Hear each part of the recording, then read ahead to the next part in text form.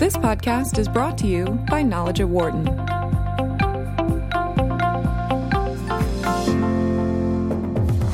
You're listening to Knowledge at Wharton on Business Radio.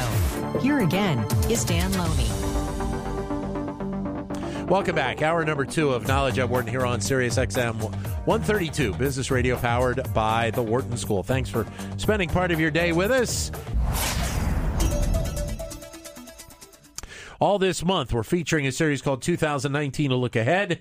Today, we're going to turn our attention to the auto industry. In 2018, car makers announced the end of many lines of sedans and coupes to focus on more popular SUVs and trucks. Companies like Ford, General Motors, and Toyota are looking to spend more resources on autonomous vehicles and electric cars. They're also dealing with rising interest rates and trade tariffs that impact steel prices as well as sales in China. The new year started with the auto shows, including the big one in Detroit, but if the disappointing reviews coming out of the Motor City are a sign, 2019 could be a rough year for auto companies. Joining us to discuss this here in studio, John Paul McDuffie, management professor here at the Wharton School, as well as director of the program on vehicle and mobility innovation at Wharton's Mack Institute. And also joining us on the phone, Paul Eisenstein, publisher and editor of the DetroitBureau.com. Happy New Year, John Paul. Great to see you. Thanks for coming in. Good to be here. Happy New Year. Paul, great to catch up with you again. Great to be with you. So before we look, I want to look back in a second, but how do you feel, John Paul, about 2019 for the auto industry? Because as we just laid out, there were so many different things that are in play here. Yeah, I think turbulent. That's not unusual. A lot of things are turbulent these days. I was thinking through the set of issues that might come up today, and I felt that for each one, there could be a positive spin and positive angle on it, and a negative spin and a negative angle on it, and with a decent amount of uncertainty about quite a lot of them. So I'm sure we'll get into that, but I don't have an overall optimistic, pessimistic. I just think we live in interesting times, turbulent times. When you think about what you've known about the auto industry over the years, how unusual is that aspect of having both a positive and negative potentially on almost everything you see? Yeah, I mean, it's not unusual, but the range of issues that the current auto industry is dealing with, I think, is perhaps a broader range than I've encountered most of the years I've studied the industry. So both the technological changes and the new things like electric and autonomous vehicles, the current state of trade and the threats of tariffs. We had a long period where there wasn't really a big kind of issue. We have a lot of concerns about the strength of various economies, the U.S., but also China. I actually think as big a concern as the tariff risk is the risk of China's economy slowing way down when that's been a main engine for a lot of the global automakers is pretty huge. And so on and so forth down the list. There's just an incredible range, and I wonder what it's like to be a senior executive in these auto companies and have to deal with this amazing complexity and this amazing uncertainty. Paul, what are you thinking about for 2019? Well, it's a real guess right now what's going to happen, and I say that because you may recall when we spoke this time last year, the general consensus was that 2018 would be a year of decline in the U.S. market, and China would grow slower, much slower than it had in past years, but it would grow. Well, exactly the opposite has happened. The U.S. actually gained, albeit by just a hair's breadth, in 2018, and China posted its first decline that we've seen since the explosion of that market back around the turn of the new millennium. So most people expect that China will rebound a little bit this time, and the U.S. market will again slow. I think an awful lot depends on what happens with that fellow in the White House. He has, of course, declared war on much of the world and is continuing to talk about ramping up his trade wars. As you know, there are some key negotiations about that will affect the auto industry with negotiations with the European Union.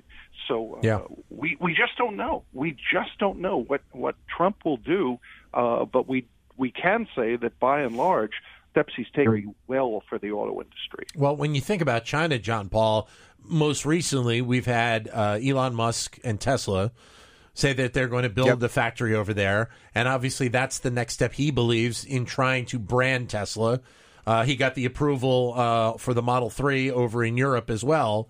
So when you think about that market, at least Tesla is really trying to, even though they have various issues in terms of their structure and economically, they are trying to make a large step forward in 2019 in terms of building that brand out. Yeah, Tesla is always out there at the risky edge of something, and I think building a brand new factory in China at this point, given the generally stretched, situation of their finances, et cetera. But, again, it's several new features. It's the first time a foreign company is being allowed to build a plant on its own without having a joint venture partner in China. That means less chance of, knowledge leakage and having to share information, but it also means the risk is not shared anymore. But, China is pushing with the government pushing on several fronts to be the biggest electric vehicle market in the world. And they have a lot of levers at their control to make that happen, including being able to require that foreign automakers make a lot of electric vehicles to sell there, and the big push they're putting on their own domestic. So it's not so risky for Elon Musk to figure that building capacity there, that there'll be demand for electric vehicles. Yeah. And a lot of the Chinese startups that have come in to try to compete at the high end have struggled a lot. Faraday Future is one that seemed to be amply financed and have a lot of good talent, and they've had nothing but trouble. So I think that's actually it's a risky bet to make that big an investment, but I think as a bet on a market that's going to have electric vehicle demand, not so much. But it seems like, Paul, that if you're talking about electric and even autonomous, that we have the opportunity, I think, to see a fairly good leap forward here because of all the money that has been invested and seemingly the want of almost every automaker here in the U.S. and many around the world to really look at those two sides as the future of the auto industry globally. Yeah, I think the general consensus of the industry now is that electrification is the way of the future, and you're seeing some growth that belies what the critics and skeptics have been saying over the last few years. There's no question that globally, sales of all electrics, which include hybrids, plug-ins, and pure battery electric vehicles, still runs below the 5% mark. But when you start to look at the growth just over the last, see a very definite and increasingly sharp upward curve that tells you avoid the electric market, electrification, if you will, at your own peril. China is no question a place you have to be looking at electric, if nothing else, because they've passed very new generation vehicle rules, which will require you to produce a certain level of plug-based models that can operate, at least in certain conditions, in zero emissions mode. And we're going to be seeing the same thing basically here in the U.S. because of the 2025 economy standards, despite what the Trump administration has said it was going to roll them back. Nobody seems to believe that will happen. And what's interesting is that none of the automakers I spoke to or have spoken to believe that they're going to adjust their product plans to any great degree. Telling, very, very telling, has been the announcement just within the last week that Ford Motor Company will be launching an all-electric version of the big F-Series pickup. That is a huge one. That's a best-selling vehicle in the United States, and that's going to have an electric version. And I break a story, you can find it today on the DetroitBureau.com, that Chevrolet and GMC, the two heavy truck brands from General Motors, are working up electric versions of their pickups, the Silverado and Sierra. 844-WHARTON is the number if you would like to join in with your comments or questions. 844-942-7866. Or if you'd like, send us a comment on Twitter at BizRadio132 or my Twitter account, which is at Dan Loney, Loney 21. So John Paul, when you think about the business side of this for a second, how do you think the U.S. auto industry is set right now? And I look at it from the perspective of employment for a second. And I mentioned GM obviously making some cuts. The Hamtramck plant is going to get shut down. But then you have Volkswagen coming in and committing to add $8 billion, I think it was, or $1 million it was, and 1,000 jobs in a plant in Tennessee. So it seems like that there is some struggles for some companies, but there's also the potential for some growth area as well. Yeah, absolutely. I mean, the GM layoffs got a lot of press and, of course, a lot of attacks on GM and Mary Barra from the president. It wasn't a big surprise if you simply looked at how much the demand for the products made in those plants had slowed way down over a period of a couple of years, the general shift away from sedans to SUVs. And I think the hard-won wisdom that it's better to make these cuts in good times than wait for bad times and when you may have actually made them worse. So this kind of adjustment of employment to the market demand is going to keep going on. And, of course, it's a global industry, so some production has moved out of the U.S. and, there may be employment growing there. For the foreign auto companies, the U.S. is still the biggest market in the world for them, or close with China. And so to come here, to build brand here, to build reputation here, still makes sense. So there's the Volkswagen investment, but Toyota and Mazda announced that they're going to do a joint plant together in the southern U.S., which, they may have done partly to win political favor, but you don't make a big investment only for those kinds of reasons. They've got demand for those vehicles here, and it's a way to be protected against some of the risk of tariffs. So, employment's going to go up and down across plants, across companies. Yeah. It's the overall picture of growth for the industry and the world economy that probably these companies are really watching. Paul? Yeah, one of the big trends I think we have to watch in this coming year is how automakers start to pair up. It's interesting that Tesla is going to China on its own, essentially, whereas almost everywhere else you see in the world, manufacturers continue to spread the cost by pairing up. So that's one of the things I am watching this year. We have the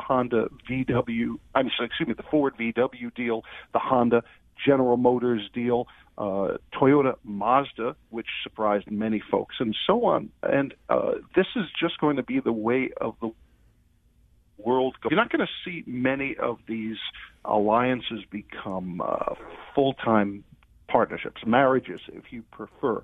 The other element that we're going to be seeing is that these are limited anti-monogamous ventures. So great example is Toyota. For most of its existence, shied away from anything tying it to another manufacturer. But just in the last couple of years, we're seeing it tie up with BMW, Mazda, Subaru, and so on. And this is just going to be one of the things I'm watching. Well, continue a trend in 2019 and beyond. And Toyota announcing recently tying up with Panasonic in terms of the development of electric batteries, which is the next. By the way, is the company that's partnered with Tesla. With Tesla, so there's a great example of how these marriages are not monogamous. Yeah, John Paul. Of course, also Panasonic, the longtime supplier for the Prius, so that's a relation that goes way back. I think Sergio Marchionne, who passed away this year, was famous for many things, his turtlenecks that he always wore, but also for predicting that the industry was inevitably going to have to consolidate to a small number of big players because he felt scale economies, it was incredibly wasteful of capital to have all these firms developing all those vehicles. Well, there's a long history of failed mergers in the auto industry. The Nissan, Renault, and then eventually Mitsubishi alliance was what we all pointed to as the most successful long-term relationship that wasn't an outright merger. That's obviously troubled right now, although I think still has some inherent strengths if they can figure out. I'm sure we may talk about that, the Carlos Ghosn scandal and the new governance and balance of power between those two countries. But I think the auto industry, I've always thought that consolidation to a small number of companies was unlikely, that what was more likely would be a whole lot of projects in which costs are shared where it's advantageous for the partners. Sure. And so exactly as Paul described, you get two companies work together in an engine project. Toyota and Peugeot had a big diesel engine project in Europe, which they did for a number of years, worked for both partners, then on to the next generation technology. They disbanded it. Toyota had a deal with Volkswagen to make pickups a long time ago. They moved in and out of that. You could see these as failed projects, or you could see them as very pragmatic, often short-term calculations to deal with cost pressures, needs for a technology, needs for a product in the short term. And I think it's actually a healthy adaptation to all the volatility and uncertainty, as opposed to the big bet of like a Daimler-Chrysler merger, which, as we know, eventually failed. Well, wouldn't it also, you can take it from the perspective of some of these partnerships that may work in the short term, but they don't go very long, is that you're testing a next set of processes that may lead to something 5 to 10 years down the road, either by yourself or with another company. Yep, exactly. Mm-hmm. Yep. Exactly. And one of the things that you'll see is that many of these joint ventures are what they will refer to as pre-production. You've seen that with General Motors and Ford when they paired up to develop a new range of these super efficient transmissions. Yeah. They developed some of the basic technology that allowed them to build new and at an effective cost. But as they got closer to the stage when they could migrate from the CAD/CAM designs to actual manufacturing, they split off, and there are significant differences between the versions that each of the automakers produces, and that's something that you see in history. And for good reason, especially when it comes to products. Toyota and Subaru, you may recall, developed a pair of low-end sports cars, the Toyota 86, as it's now called, and the Subaru BRZ, but they're all about identical. It's what in the industry we derisively call badge engineering. Teamed up with BMW to develop a high-end vehicle, the return of the Supra. It made sure that vehicle looks extremely different from the BMW version of the Z4. The Toyota Supra, which returns to the U.S. for the first time in 21 years, is a coupe. And the BMW Z4 is a roadster. Right. I want to switch this for a second, Paul, and talk about the growing market, it seems like, in the used car market for a second, because we see now, it feels like, because of the prices and the way that they have risen on new cars over the last few years, that there is more and more of a market for the consumer out there for the used vehicle, whether it be a 2-year vehicle coming off of a lease, a 4 or 5-year vehicle. We're obviously seeing more companies that are dipping into this market. They're trying to innovate in terms of being able to sell these vehicles and deliver them right to your doorstep, some companies. How is the growth of the used car market, especially in the last couple of years, either going to continue or maybe level off in 2019 and maybe the next few years in your mind? Well, the best thing that can happen for the used car market is to continue to see average transaction prices. The pricing vehicle, when it rolls off the lot, including discounts and accessories, those prices have gone up to near or actual record levels. So what are we paying? Between $35,000 and $40,000 today for a typical vehicle, and that is pushing a tremendous potential new car buyer market out of range. They simply can't afford it. What's interesting is I'm talking to more and more people who can afford new cars.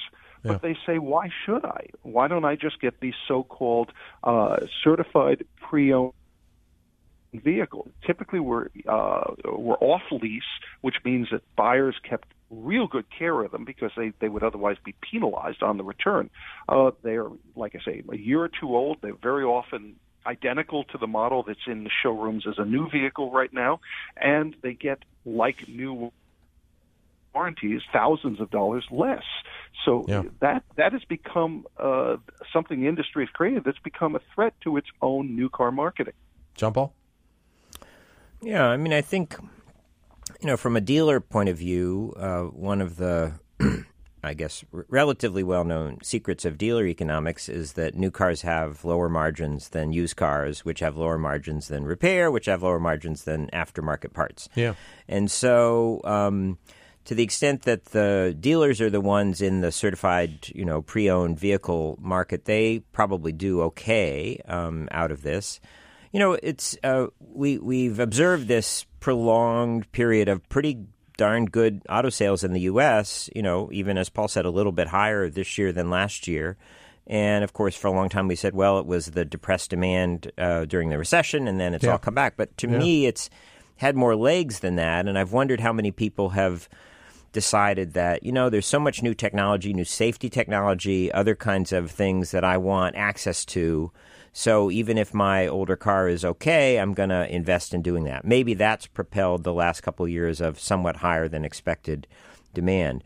But at some point, you can go into the used car market, a couple years old, and you can still get all that new technology. So I think that could be a piece of what's happening. Why not get the 2017, which had the full set of safety features? So unless there's a bunch of new safety stuff or autonomous features that happens, new technologies do always drive a piece of demand. But if they're rapidly in the used car base, then that helps the used car market too. Paul? Yep, exactly. There's all sorts of factors. I mean, John Paul just nailed it. There are all sorts of factors that are causing a lot of shift in the market, who is buying and what they're buying. One of the things we'll be watching very closely this year is the ride-sharing and car-sharing business. One of the most significant developments of 2018 occurred very late in the year, you may recall, when Waymo, the Google spinoff, announced that they were going to go to an autonomous ride-sharing service called Waymo One. It's not quite the breakthrough that some people would have you believe. The fact is, for safety reasons and because it's turning out to be much more difficult to develop truly autonomous vehicles, each of those cars fielded by Waymo backup, quote unquote, operator behind the wheel, ready to take over in an emergency. Right. John Krafcik, the former Hyundai chief who now runs Waymo, has backed off a bit from his glowing forecast that they would be having fully self-driving vehicles with no people in them. So we don't know exactly when that will happen. And in fact, if anything, it's actually adding cost. You have a more expensive vehicle and a driver behind it. So that's the caveat here. But if they find out that they're able to really make this work, if the drivers don't have to constantly intervene, they may get approval within the next year or two to start fielding driverless vehicles, completely driverless. And that changes the equation because you take the driver out. The biggest cost of a ride-sharing vehicle and a ride-sharing service goes away. Suddenly, you potentially make it possible for companies like Waymo One, Uber, Lyft, and some of the others that are coming to actually undercut the idea of owning a vehicle. And in particularly in urban markets, that may get thousands, even millions of drivers to abandon the idea of personal vehicle ownership. It feels like, John Paul, that, and we've talked about autonomous now for the 4.5 years we've been on the air here with you. Absolutely. But it feels like, and correct me if I'm wrong, it feels like we've made pretty significant steps in the last couple of years on the technology side, but also the understanding, I think, by the public and maybe the government as well, that this is a technology that is coming, that at some point it's going to be there, and maybe it is even a little bit sooner rather than later.